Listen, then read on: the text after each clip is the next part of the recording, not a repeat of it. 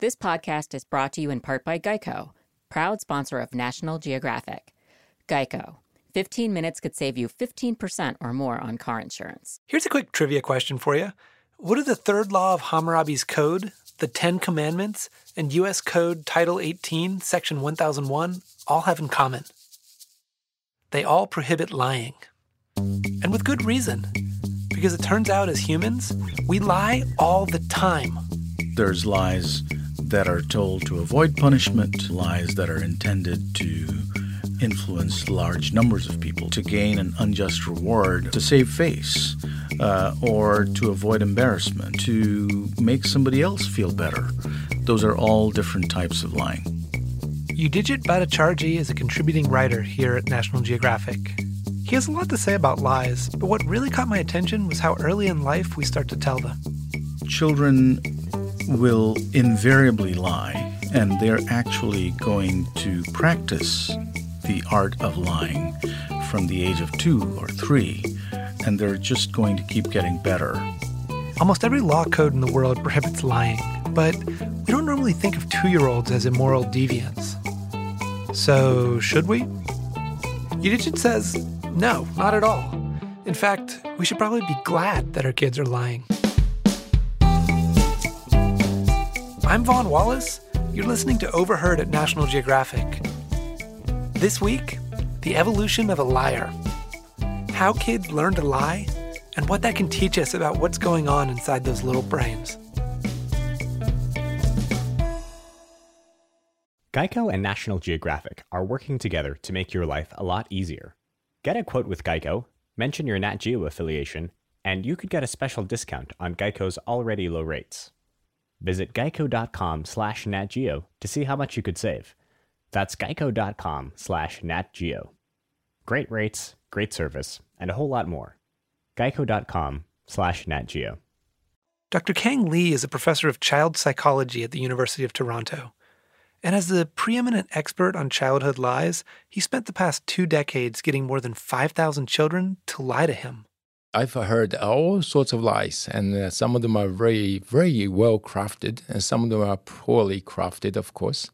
Lee's research started when he noticed a strange quirk in child psychology, a quirk that might raise the ears of anybody who's ever been a parent. Up until the 1980s, psychologists believed that children under 7 were intellectually unable to lie. That was very surprising to us growing up as a child. I remember the earliest lies vividly. Yet, you look at scientific literature or legal literature and people say, oh, kids don't lie. Psychologists expected kids to maybe misremember facts or even say untrue things because they didn't understand what they were actually saying. But intentional lying?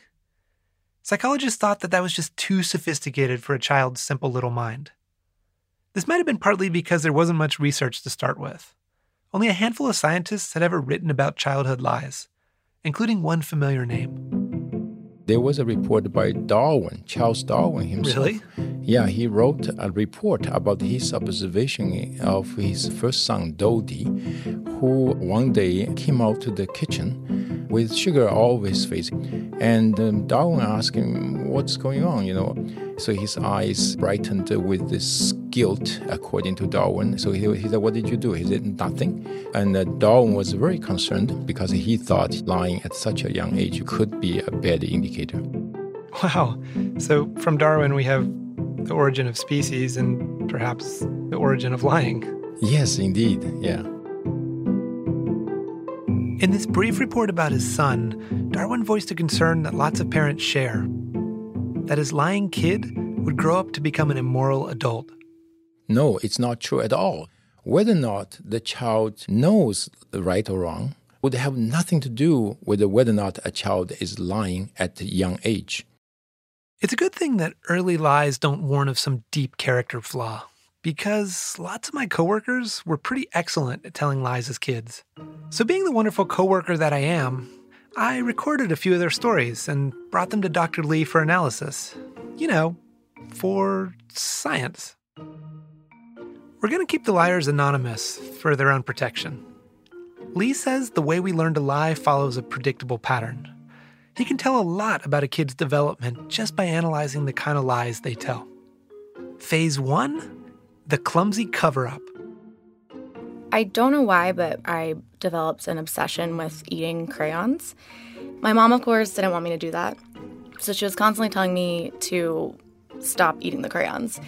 And I didn't want to. So I would sneak off into this armoire that we have where we keep all of our board games. And I would close the door as best I could. And I would just sit there in the dark and chew my crayons. And I thought I was really getting away with it, but somehow my mom always knew. And come to find out, it was because the contents of my diaper would always be all the colors of the rainbow. What are some of the first things you notice about this lie that she told? So this is so typical about the children's first lies. It's about you have done something you're not supposed to do, and then you have to cover that up. Lee knows this kind of cover-up is typical because he's built an experiment to test a very similar scenario. He's become an expert in getting kids to break the rules and then lie about it. So we would bring kids to our labs, and then we say, oh, let's play a game. It's a guessing game. So the child faces a wall and the researcher takes out a toy. And then the researcher plays a sound that correlates to what that toy is. So if it's a toy cat, then he might play a meowing sound. Or if it's a fire truck, then he'll make a truck noise. But then Lee starts to shake things up. And then we take out another toy. Let's say it's Barney, the dinosaur. And then we play the music. But the music has nothing to do with Barney. So there's no way the child is able to correctly guess its identity. Then we say, oh, I'm sorry, I have this important phone call to make. When I'm gone, do not peek at the toy. And then we leave the room. When we come back, we ask them, when I was gone, did you peek? Aha. So then the child has to make a decision. Should I lie or should I tell the truth? I'd like to pause here to point out that Dr. Lee wants to avoid encouraging or actually teaching the kids to lie in his experiments. Studies like these keep university ethics boards up at night. Because like an FBI sting operation, he needs to create the perfect combination of motive and opportunity to catch the liars in action. Once all the pieces are in place, Lee listens intently to hear if the kids will lie and how convincingly. The majority of kids would say, no, I did not peek. Then we would ask them, what do you think it is? So some of the kids would say, I know what it is, it's Barney. And then we say, how do you know? I just know, right? So not very well-crafted lie. Lying is a good meter stick for development for a simple reason. It's hard, really hard.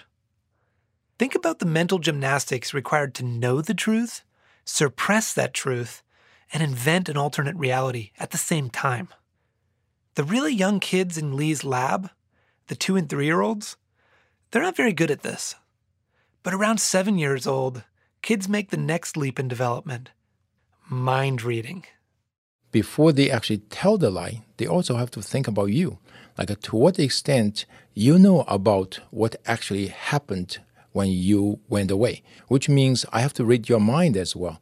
Mind reading is tough, so it makes sense that a kid's first cover story might be a little clumsy. I asked, what do you think the toy is? She said, I don't quite know. So give me a second. So she put her hand underneath the cloth, and then she says, it feels purple. So I think it's Barney. It feels purple. Yeah. As kids get older, their lies start to get a little bit more credible. Some other kids would say, the music sounds familiar. I heard it one time in the show, Sure. So I think it's Barney. So something like that. Around the same time they're learning to read minds, kids begin to develop another lying superpower: emotional intelligence. Here's lying coworker number 2. I had just acquired a taste for soda, and my parents were really excited about this because I was a very picky eater when I was younger. And so as a reward, my mom went out and bought some cherry 7-Up.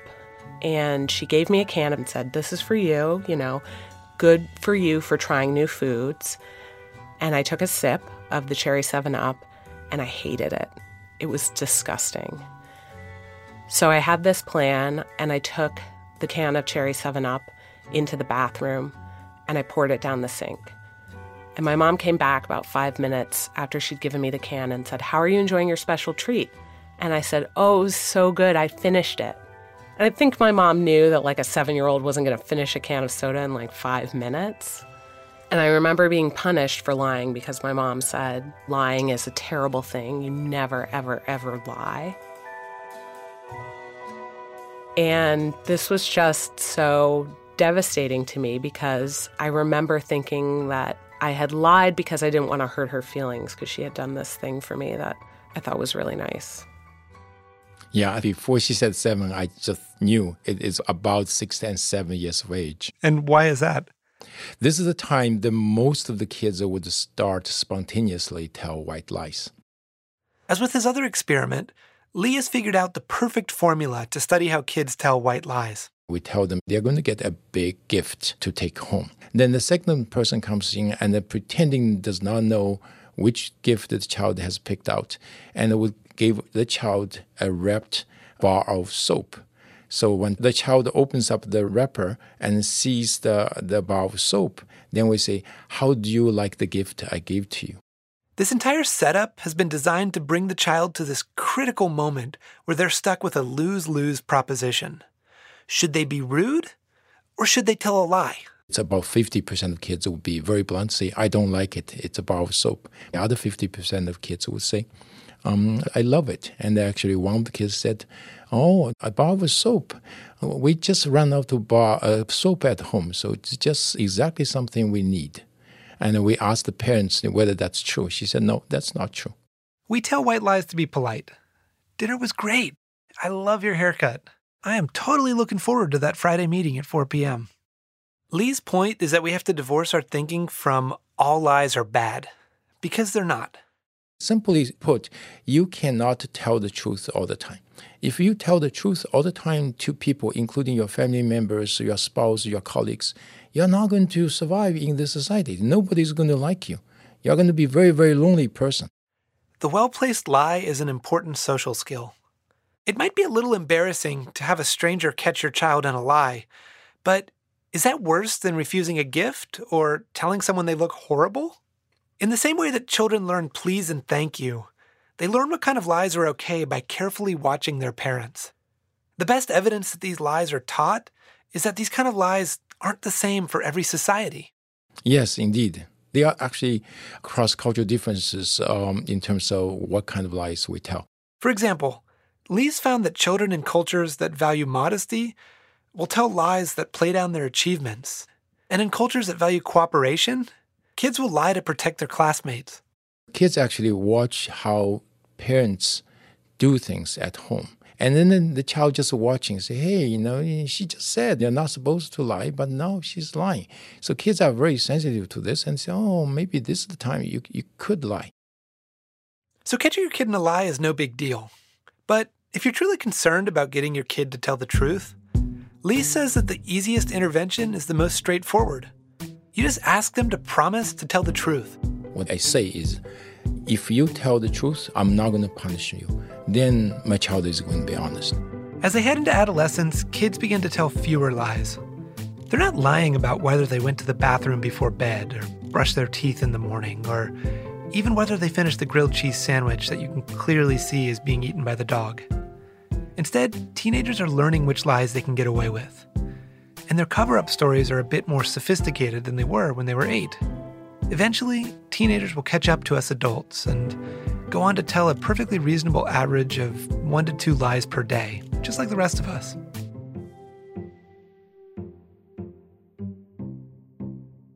So, I saw that you're a parent yourself. Has your research changed your parenting style at all? Yes, indeed. I have a son, and he told his first lie in my lab at exactly 3 years of age. Does he try to lie to you at all? Well, he doesn't lie very often, but if he lies, I actually cannot tell, to be honest with you. He knows, though, that you're watching his developmental signs and are probably attuned to any kind of wool he's trying to pull over your eyes. Yes, exactly. And then he would try to watch, what signs I'm looking for, and then he tried to hide them. Sure. So it's like a espionage and counter-espionage. Got that? Even Kang Lee, the world's premier scholar of childhood lies, a doctor who's observed 5,000 different children lying to his face can't even tell when his own son is lying. Yes, indeed. Yeah, it's really like arms race between you and your child, you know. But overall, you actually are on the losing side. Thank you so much for listening. We hope that you'll want to subscribe to us on Apple Podcasts or wherever else you listen. And while you're hitting that subscribe button, we'd love it if you'd write us a review, even if it's a white lie. We're going to be coming out with another episode next week, but if you want something to tide you over in the meantime, check out our show notes. We've got lots of links there with additional information. Overheard at National Geographic is produced by Brian Gutierrez, Kristen Clark, Emily Oxenschlager, Robin Miniter, and Jacob Pinter. Our editor is Casey Miner. Our fact-checker is Michelle Harris. Hansdale Hsu composed our theme music and engineered our episodes, with additional help from Nick Anderson, Jerry Busher, and Jay Olzeski. Special thanks to Pineapple Street Media. This podcast is a production of National Geographic Partners. Susan Goldberg is our editorial director. I'm Vaughn Wallace. See you next week.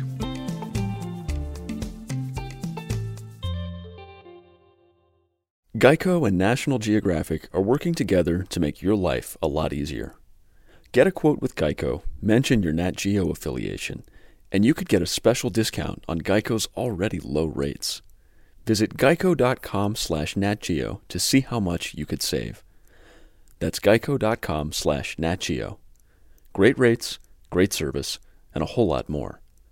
geico.com/natgeo.